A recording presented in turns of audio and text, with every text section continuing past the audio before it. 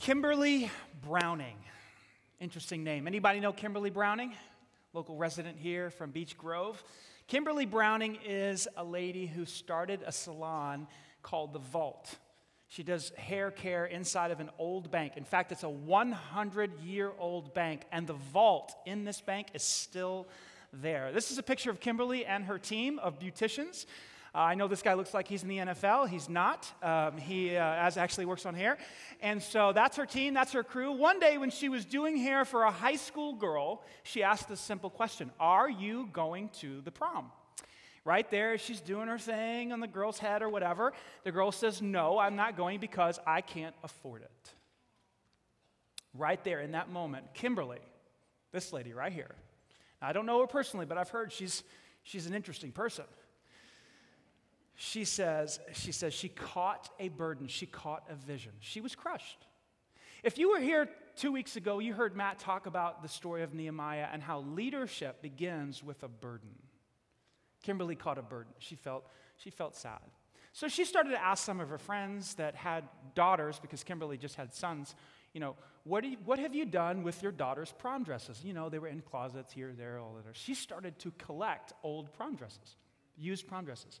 Then she went into some of the high schools and said to some of the school counselors, do you know any girls that would like to go to the prom, but they can't go to the prom because dresses are expensive? And so sure enough, blah, blah, blah, they started to connect. And she started this thing called Project Prom. It's amazing. Today, they give away about 75 dresses per year around the time of March to girls who simply would like to go to prom, but they can't afford it. It's not just the dresses, it's the purses and the shoes and all the accessories. I don't know what girls wear to prom these days, but the whole package. And now they serve every single high school in the Indianapolis area. Is that not amazing? Can we just clap for her? I mean, it's just... Here's what she did. She had a burden. It started, and then she didn't say, oh, someone else will do something about that. No, she said, I'm going to do something about that. And now she has a team of volunteers. Of course, she can't do it alone. She has a team of volunteers that helps her pull off this event around March 5th or so, where they give away all of these dresses to all of these girls. In this series, what we said is that leadership is this ability to influence others or use your influence to rally others to accomplish something that you cannot do alone. There's no way that Kimberly Browning can accomplish what she's doing today by herself. She needs a team of people around her. This series is called Go First. We've never done a leadership series at our church before. It's kind of fun. It's kind of new. Hopefully, it's been challenging to you. My goal and my heart behind this series is really to empower you to say, hey, you know what? I am a leader because I have influence, and I can do something just like Kimberly did. I don't have to be Martin Luther King Jr. I don't have to be Abraham Lincoln. I don't have to be George Washington. No. Those are great leaders, for sure. But you are a leader, too, because you have influence. Even if it's a small amount of influence, you can make a difference with that influence. And so that's really what this series is all about. And so in week 1, we talked about how you have to have a burden. You have to take ownership. You have to act in love. Last week, we talked about the leader's mindset. You have to be positive, because if you're negative and pessimistic, nobody's following you, right? Who wants to follow a negative leader, right? We don't want to follow people like that. And your positivity or your optimism has to be rooted in God's ability and not your own ability, just like Joshua and Caleb. So, man, if you missed last week, man, go back to the podcast, watch it. I promise you it'll be encouraging to you. Talk about the mindset. Today, what I want to do is talk to you about a specific skill that every single leader needs to have. And it actually comes from our definition. Now, if leadership is using your influence to rally others to accomplish something you can't do by yourself, you need other people. So here's what leaders do. Leaders empower people. That's what they do. Leaders give away responsibility. They give away responsibility and authority to other people because they need their help to get it done.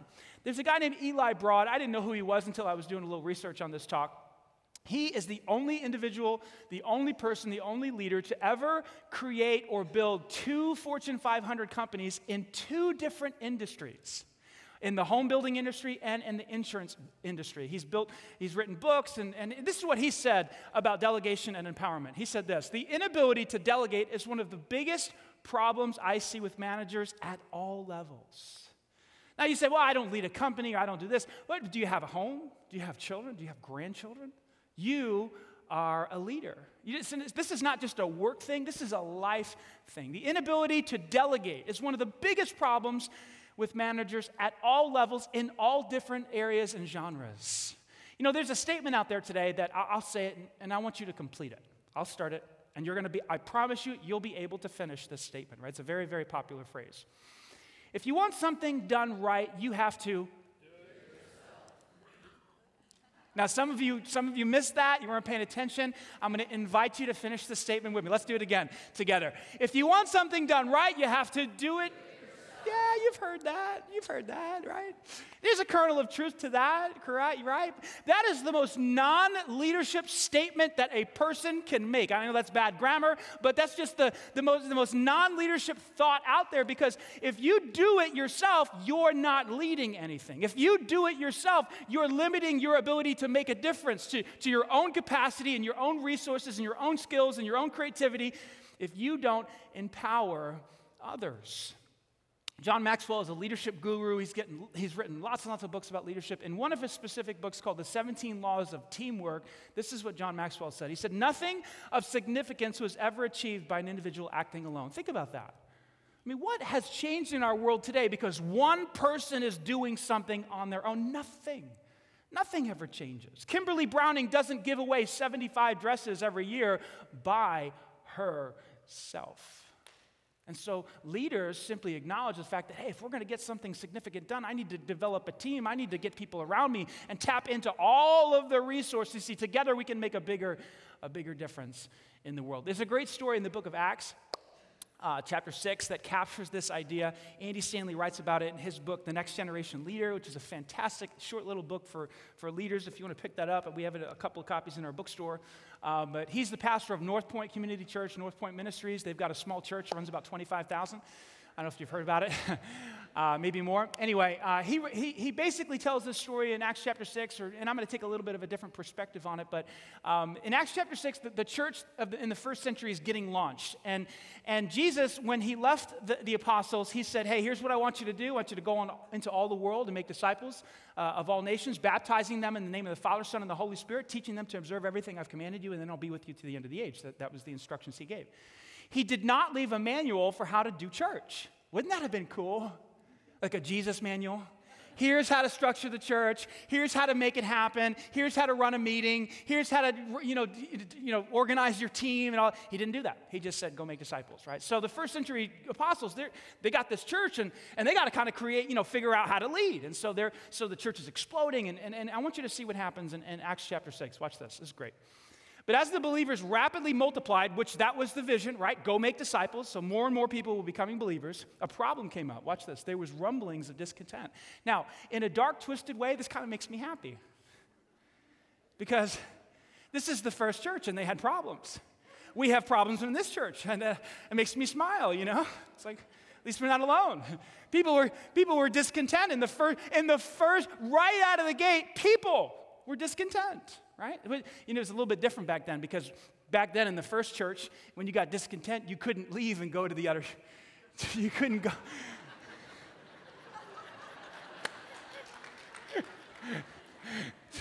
You couldn't go to Mount Pleasant or CCG or the Vineyard, or there wasn't any other church. So you had to figure it out, right? You had to stay there and kind of stick with it. Anyway, that's not my point at all. What was the problem? The Greek-speaking believers complained about the Hebrew-speaking believers, and this is what they were complaining about. Watch this. They said our widows are being discriminated against in the daily distribution of food. It's amazing. This is fantastic. I love this. The apostles. Now, I'm talking about the big dogs. Peter, the rock. Jesus said, on this rock, I'm going to build my church. James, the brother of Jesus. I'm talking about Bartholomew, the 12 big dogs are running the widow's food distribution system. Interesting. To me, that's very, very interesting. Why? Why were the big dogs, who were charged by Jesus himself from the mouth of Jesus, go into all the world and make disciples? Oh, but we got to feed the widows. Why were they doing that? Here's why. Because Jesus taught that leadership is about servanthood. And he would repeat this and then model it and repeat it and model it. Watch one section in Mark chapter 10. This is in all four Gospels, but watch this. Jesus said, secular leaders or people that lead without God or without God in mind, they kind of use their power and authority to leverage their, to get people to serve them. And it's all about, being number one or whatever. Here's what Jesus says. It's going to be different with you guys. It's not going to be like that with you guys. Here's the way leadership works. Whoever wants to be a leader among you must be say it with me, must be your servant. And then he pounded it a little bit more in a different way, uses some different words. And whoever wants to be first among you must be the slave of everyone. Whoa. So when the apostles are kind of leading and the church is exploding and people are starting to put their faith in Jesus, things started to, there were social needs that came up. Like these widows, their husbands had died. They didn't have an income. We don't know exactly what their situation was. Maybe they were too old to work or something like that. I don't know. But whatever the case was, the church started to provide food for them. Now, that wasn't the main mission of the church. The church is not a social institution to solve all of the world's problems. But as it grows, we are going to try to help out with food or whatever, orphans or whatever, right? But the main mission of the church is to make disciples. But the apostles, they noticed that this is a huge need. So what did they do? They jumped in. They got their hands dirty, and they started to create a system to feed the widows. The only problem was they weren't very good at it. Apparently, they lacked some administrative skills or whatever, because there was some discrimination going on, and certain widows weren't getting the same amount of food or something like that was going on. See, what happened was they failed to reorganize their organization, which was the church, as the church grew. They didn't reorg, okay? If you're in a part of a business or some type of organization, when you grow, you've got to kind of switch things up because, you got to do things differently when growth happens, and they didn't do that. So problems began to arise. And the mission was in jeopardy. What was the mission? Go make disciples of all nations. Not create systems to make sure all the widows in the world have food. Now, that's important, but that's not the mission, right? So what do they do? Well, they do what every good church leader does. They call a meeting. And so that's what happens. Look back in Acts chapter 6. So the 12 called a meeting of all the believers, and here's what they said. We apostles should spend our time teaching the word of God, which is exactly what Jesus told them to do. We should spend time teaching the word of God, not running a food program. Listen, they continue. Here's the kind of the idea that they come up with. Again, there's no manual. Jesus didn't leave behind. Here's how to do it. They just kind of figured this out as they were going along. And so, brothers, select 7 men who are well respected and full of the Spirit and wisdom, and we will give them this. Say it with me. This responsibility. We're going to give authority and we're going to give a responsibility to 7 other people to take care, to build a system where there's no discrimination, where all the widows get their food, so that we can do this. Watch this. Watch how they finish. So that we apostles can spend our time in prayer and teaching the word. You see what they did there? They gave away responsibility and they gave away authority so that they could focus on the very most important thing that Jesus told them to do. Now, watch what happens in verse 7 because they did this. So, because of that, God's message continued to spread. Why? Why did God's message continue to spread? The number of believers, say it with me, greatly increased. Why? Why did the number of believers greatly increase? And many of the Jewish priests were converted as well. Why? Why did the church continue to explode? Why did the church continue to fulfill its vision and its mission? It's because the apostles said, hey guys, we're getting distracted by something that's very important. It's important for people to eat. Have you ever gone a day without food? It gets pretty important. The widows need to eat. That's important. But the main thing needs to be the main thing, and that is to take this message that Jesus gave us about grace and forgiveness and love and spread that. So that's exactly what happened, and the church continued to grow.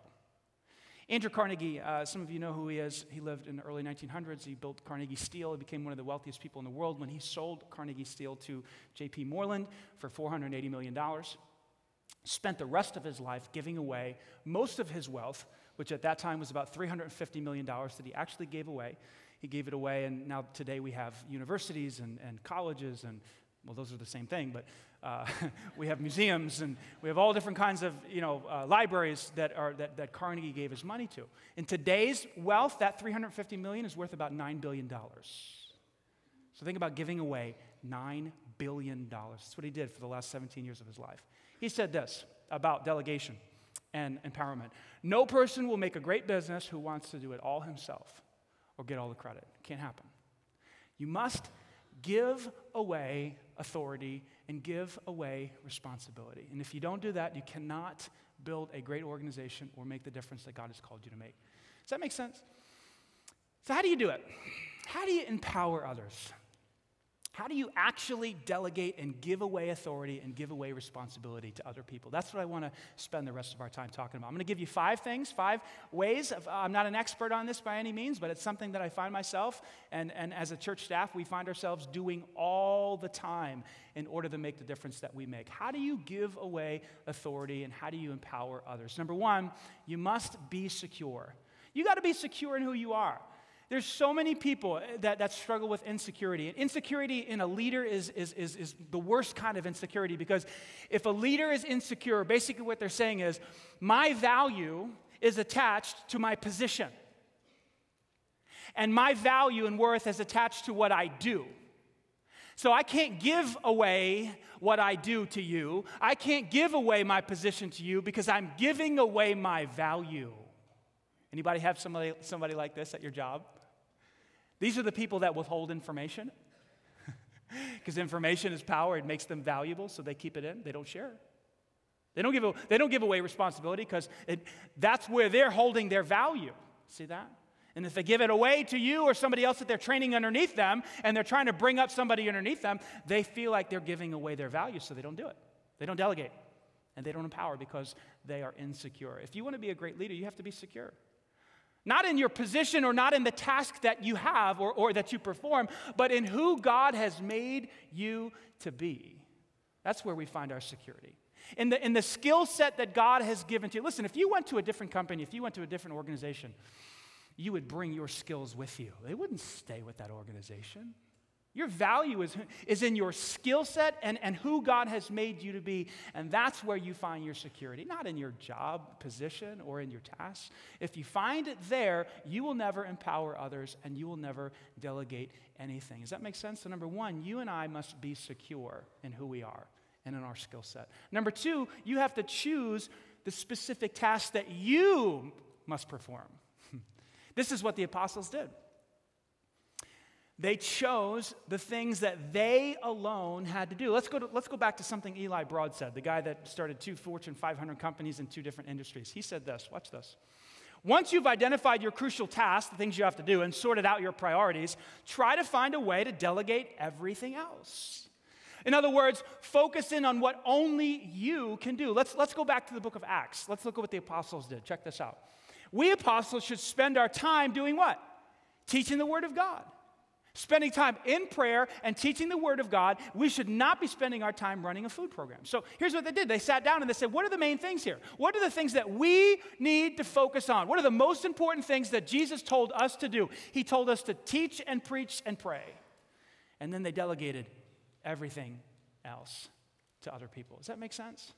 Andy Stanley, in his book, Next Generation Leaders, said this, only do what only you can do. This changed the whole way I focused on leading this church. When I had to answer that question, well, what is it that only I can do? What is it that this church that no one else is called to do? And that's lead the staff of our church, which we now have over 50 staff, lead the staff and preach messages on the weekend. If I delegate those 2 things, we're in trouble. Well, we might not be trouble if we find a better leader than me. God might do better things, I'm not sure. And probably so, right? So now what I do is I focus my time on leading the staff and preaching sermons on the weekend. Do I do other things? Of course I do other things. But it's sort of like an 80-20 split or a 70-30 split, right? Only do what only you can do. And I know that sounds difficult, and oh my gosh, we're starting a business, and I do everything. I know there are times, we've all been there. Right? But in the long run, this is what if you're going to grow your whatever it is that you're trying to grow, maybe it's your family, you got to focus on what only you can do. So that's number 2, right? Now watch this, number 3. You got to choose the right people. You got to choose the right people.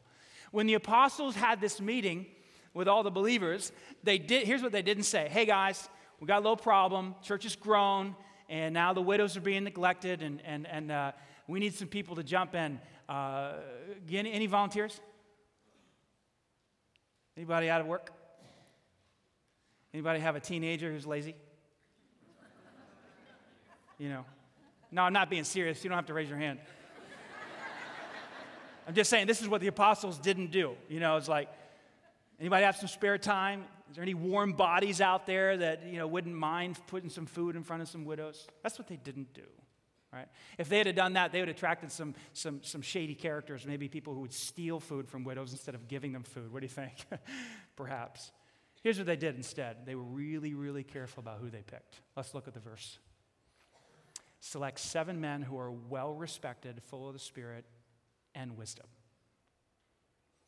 How did they find out if they were well-respected, filled with the Spirit, and wise? You know what they did? They did a little first-century background check.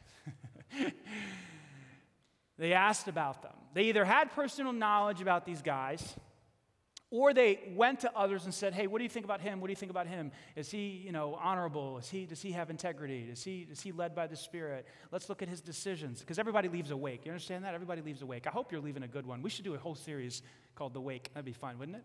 Everybody has this thing behind them that you can look into. This is why when you're applying for a job, they look into your history to see your wake. Why did you get let go from that last job? Why, all these different things, positive and negative. So they looked into these guys' wake, and they said, whoa, these guys are well-respected, and they've made some really wise decisions, and there's evidence that they actually are led by the Spirit in their life. And they chose very carefully to get the right people, because if you get the wrong people, what happens? You're in big trouble. Now, in your family, you got what you got. You don't get to pick. So it's a little bit of a different situation there, but and I really can't get into how to solve that problem. But you want to get the right people, right? So at this church, what we find ourselves literally living out this principle all the time, because we have now, like I said, over 50 staff members at all 3 campuses, and if we don't have the right people, we're in big trouble. I actually want to introduce to you 2 of them right now. They're going to come on up here. Pastor Marion Glover is one of them, and Debbie Kidwell is another. I want you to give them a hand really quick. They're going to come up here. These are 2 of the finest people you're ever going to meet. You talk about having the right people on the team. I'll start with Pastor Marion. Pastor Marion's been on staff here since 1982. Since I was 3. How about that? So when I was 3, he was on staff here at Emmanuel, which is crazy. And so if you are wanting to get married at this church, there's like a 90+% chance that Pastor Marion's going to do your wedding. And if you happen to die, which would be a bad thing, there's like a 90+% chance. That's kind of dark, right? Sorry. Just kind of don't think about that. But if you did die, there's a 90+% chance that Pastor Marion's going to do your funeral. He does our weddings. He does our funerals. If you get sick, there's a very good chance that Pastor Marion or someone on his team, he has a volunteer team underneath him that does our hospital visitations, and so he will most likely visit you in the hospital. And he does a plethora of other things as well. Because, listen, our church is now, over 4,000 people that attend on the weekend, and there's a ton of people that are sick and a ton of people that want to get married. If I did the hospital visitations and the funerals and the weddings, my wife would divorce me. It's just that simple. And so a lot of you make requests, and a lot of you say no. I do hospital visitations, but it's only when you're in really bad shape. So if you see me show up at the hospital, am I right? It's not good. Now, if you see Pastor Marion show up, you're good. That's a good face, okay? We could not do what we do as a church without Pastor Marion and his team. Let me talk about Debbie. Debbie is one of the finest human beings I know on the planet. If you have any type of issue that you're struggling with, whether it's depression or anger or any issue down in the heart that's just tripping you up, it's causing you to stop, marriage problems, all kinds of stuff, Debbie is, there's a high chance that you will see Debbie, because she oversees a huge part of our counseling ministry, along with Bill Miller, who's our campus pastor at Banta. Bill's awesome. He's not here today because he's campus pastoring over there at Banta. But it's incredible that week in and week out, Debbie is sitting, I kid you not, her car is here like 7 a.m. in the morning, and all the way through the afternoon, she's just meeting with people, one after another, just helping people work through all of their issues. And so if you see me for counseling, you're really screwed up. So most likely, if you need counseling, you will not see me. I'm not a good counselor anyway. I'm a coach, so I just yell at you. Yes, I don't counsel people, I coach them, and so you don't want that, right? You want someone to listen and empathize, and Deb's real good at that. So I kid you not. These are just 2 of our 50 staff members. We've got a whole team of people that carry the weight of this ministry. I'm a talking head. That's what I am. But behind the scenes, there are people like Pastor Mary and Pastor Debbie that make this church what it is today. Can we give them a hand? Awesome. Love you guys. You must choose the right people if you want to lead any sort of organization that does things beyond your own capacity and your own abilities. Let me talk about the last 2 really quick. Number four. You have to be really clear on the what and the why. The what and the why. These apostles said, look, here's what we need done, guys. We need the widows fed. Create a system to make sure everybody gets food and it's fair. Got it. Awesome. A lot of times people who are following you are frustrated because they don't know what you want. They're unclear. So you have to bring clarity to what it is you're asking them to do as the leader. But even more important than that, you need to be clear on the why. Why do you want me to do this? See, the apostles, I'm sure of this. I can't prove it, but I'm sure of this. They said to these 7 guys, hey guys, when you feed these widows, that's going to free us up to go preach the message that Jesus gave us to preach, which is put your faith in Jesus for eternal life and abundant life. When you do that, we can do this. Do you understand why this is so important? And if I was one of those 7 guys, I'd have been like, oh my gosh, that's incredible. So when I feed the widows, well, you guys can go preach. So I'm having an indirect effect on the church exploding. Yes! You see that? That's the answer to the why. I was one of those kids growing up when my mom would be really clear on what she wanted me to do. I was one of those kids that was like, okay, but yeah. Why do we need to come home at 10 o'clock? Why can't I hang out with her? Why can't I go to this place? Why can't I go to the mall? Why can't I ride my bike over there? Why? Were you like this? Do you have a kid like this? See, we hear the what, but we need to connect the dots on the why, right? And so my mom would often say to me, because she was worn out, because we had 3 teenagers in our house, 3 6 feet tall, ate everything in sight, broke everything in sight teenagers. Do you have any of these in your house? Big people?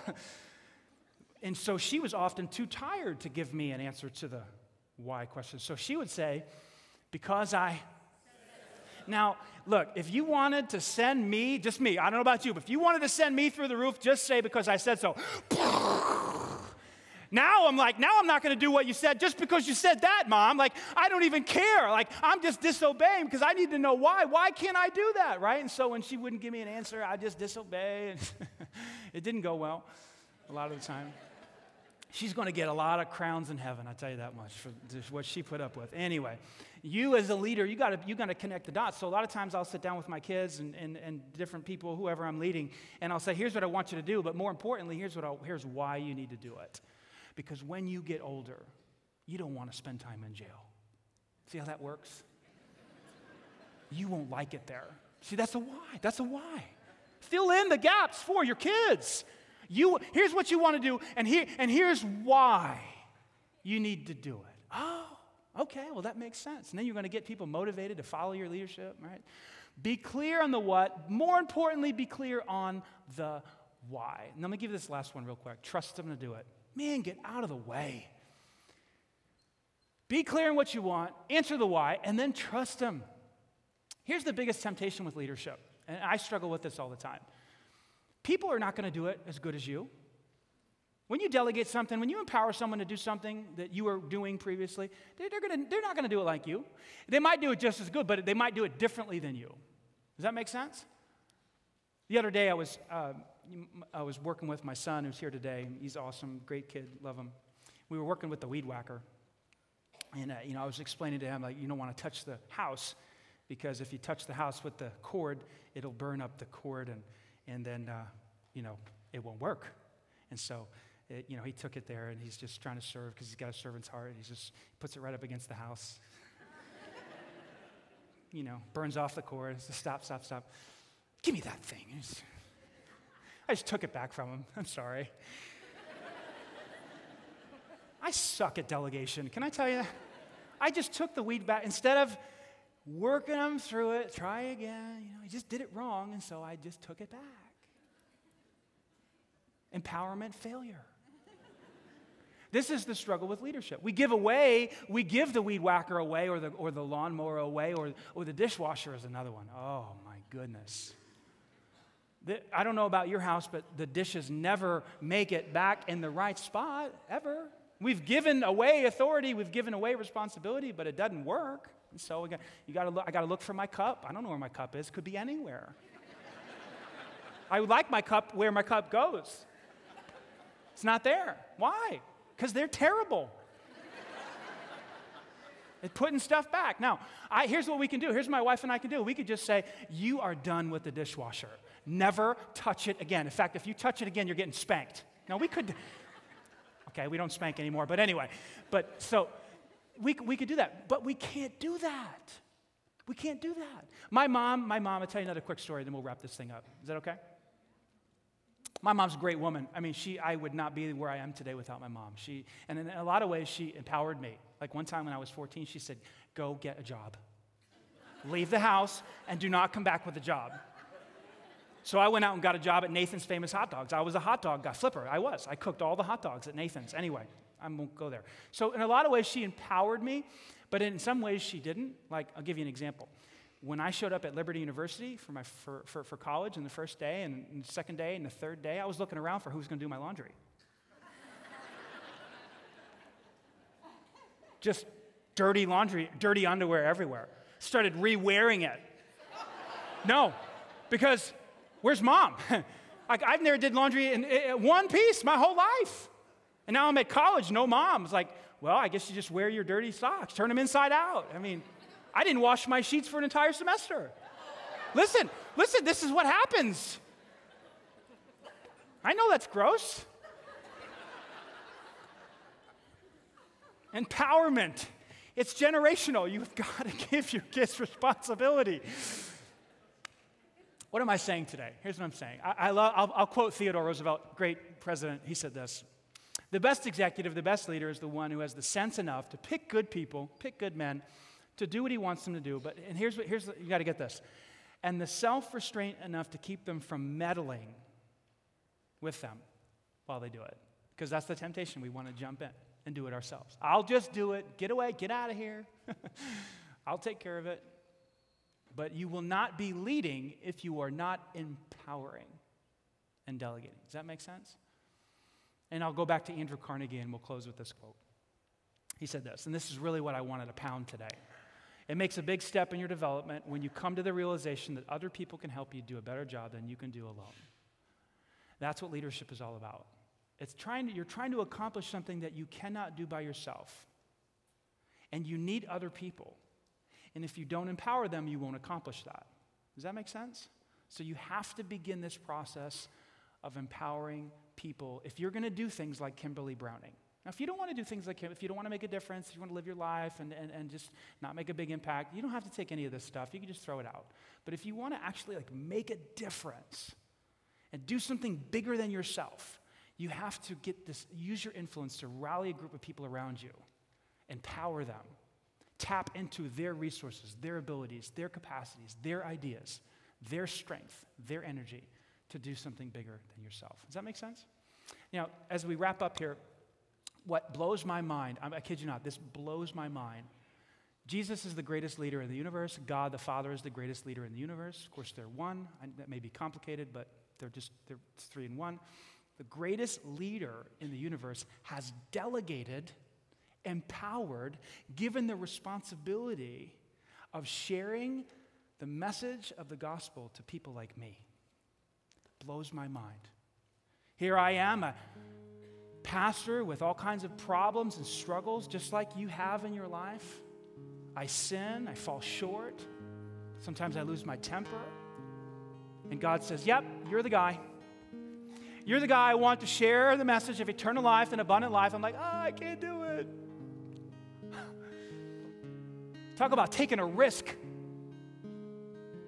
Huge responsibility to pastors just like me, pastors all across the world, who in this very moment on Sunday are sharing a very similar message. Blows my mind. And here's the message. Here's the message that's been entrusted to me, an imperfect person. God loves you. He loves you so much that he sent his one and only Son into this world to die on a cross for you, to pay the penalty for your sin. Jesus said one time, there's no greater love than for a person to show it. There's no greater way to show it than for a man to lay down his life for his friends. And then he went and did it. He laid his life down for you so that you could be forgiven of your sins, so that you can be reunited with God in a relationship.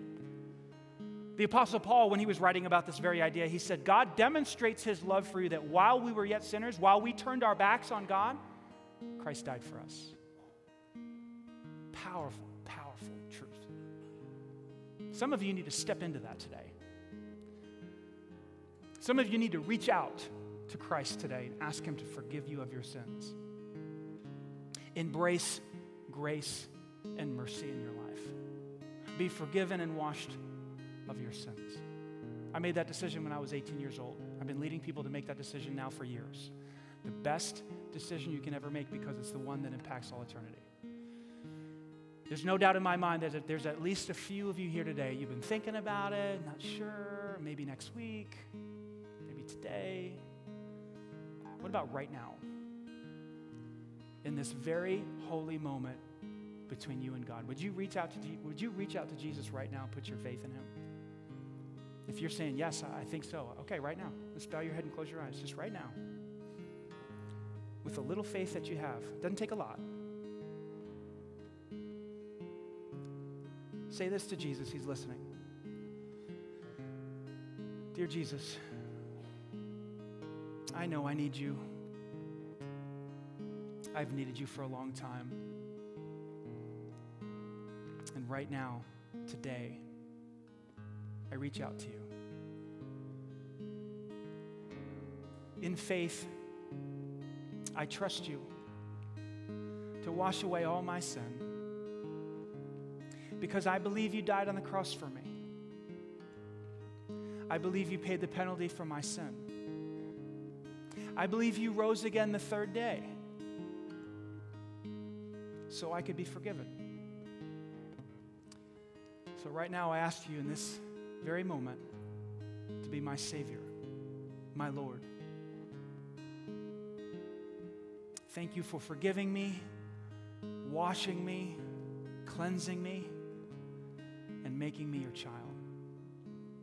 And from this day forward, from this very moment forward, give me the strength, the desire, the energy to follow you, to obey you, and to honor you. It's in Christ's name I pray. Amen. If you just prayed that prayer, I got some good news for you. The Bible says that you are now a born-again child of God. Can we give the Lord glory for that? I don't often say this, but I feel led to say it today. If you just prayed to receive Christ today, here's what actually happened. Jesus has become your leader. He's become your leader. You've said to him, you're in charge. You call the shots about my life. I want to follow you. I'm going to mess it up, but you're the leader. I'm not in charge anymore. That's what happened today. If you pray to receive Christ and you'd like to know how to follow him, guess what? The Bible makes it pretty clear. And so that's why every time someone prays that prayer to receive Christ, we want you to have a Bible. Say, I already have one. Okay, that's fine. You can take another one. This Bible is broken down into little 5-minute readings in the New Testament.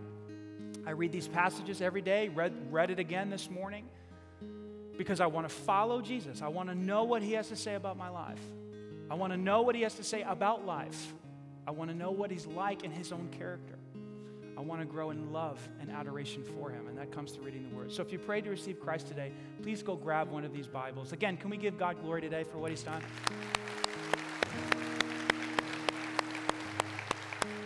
What a privilege, what an honor. I hope I steward the responsibility that God has given me well. I hope today was a blessing to you. Hey, as you leave today, as you walk out today, what do you need to give away? What responsibilities? What do you need to delegate? Who are you going to give it to? Don't just give it to anybody. Could get in trouble. Step into your role as a leader because you have influence. Could God do something through you like he did through Kimberly Browning? I think so. What do you think? Let's pray. Jesus, you've given all of us a measure of influence. Help us to leverage it. Help us to use it. To bring about your will in this world. Not to do stuff we want to do, but to do what you've called us to do. To be a blessing, to show love, to make a difference in this broken world that needs so much help. Use us. Help us to step into our role as leaders. Give us a burden to help us to take ownership, to act in love, to have the right mindset, and to empower others on the journey. We'll give you all the glory. It's in Christ's name we pray. Amen. Hey, next week, guess what? We're going to talk about the difficulty of leadership, and I'm going to give you some specific coaching on how to make it through the hard times as a leader because leadership is hard. God bless you. We'll see you next week. Bring a friend.